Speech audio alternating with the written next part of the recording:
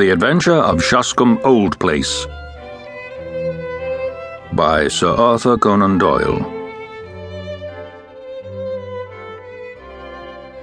Sherlock Holmes had been bending for a long time over a low-power microscope.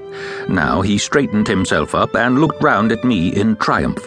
"It is glue, Watson," said he. "Unquestionably it is glue.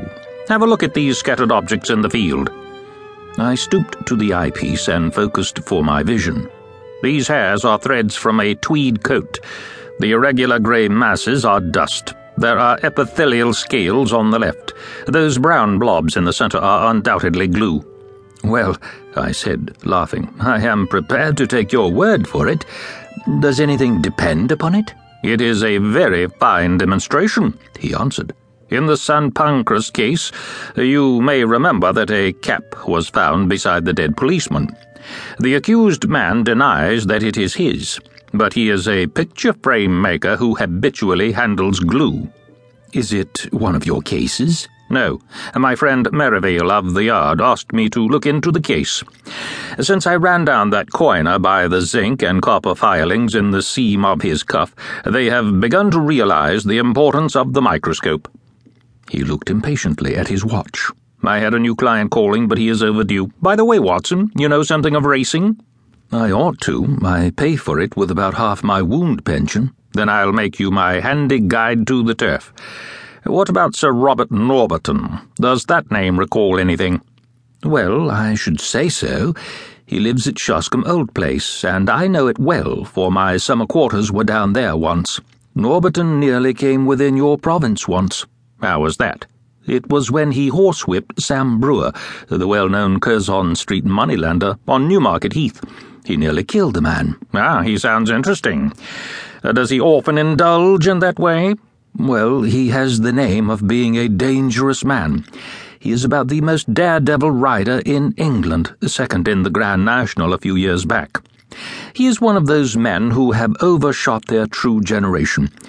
He should have been a buck in the days of the Regency, a boxer, an athlete, a plunger on the turf, a lover of fair ladies, and by all accounts so far down Queer Street that he may never find his way back again."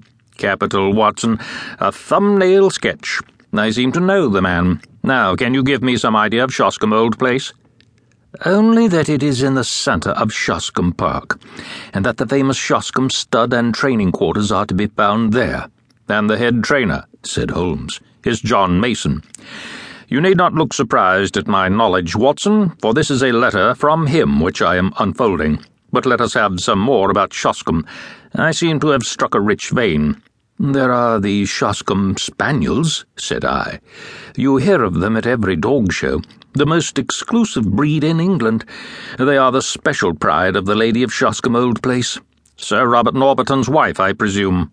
"Sir Robert has never married, just as well, I think, considering his prospects. He lives with his widowed sister, Lady Beatrice Falder."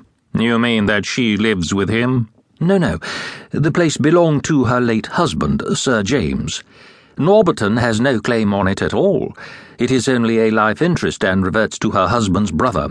Meantime, she draws the rents every year." "And Brother Robert, I suppose, spends the said rents?" "That's about the size of it.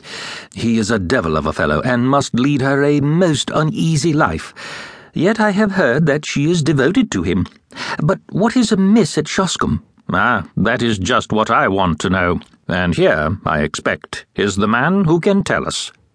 The door had opened, and the page had shown in a tall, clean-shaven man with the firm, austere expression which is only seen upon those who have to control horses or boys. Mr. John Mason had many of both under his sway, and he looked equal to the task. He bowed with cold self-possession, and seated himself upon the chair to which Holmes had waved him. "You had my note, Mr. Holmes?" "Yes, but it explained nothing." "It was too delicate a thing for me to put the details on paper, and too complicated. It was only face to face I could do it." "Well, we're at your disposal."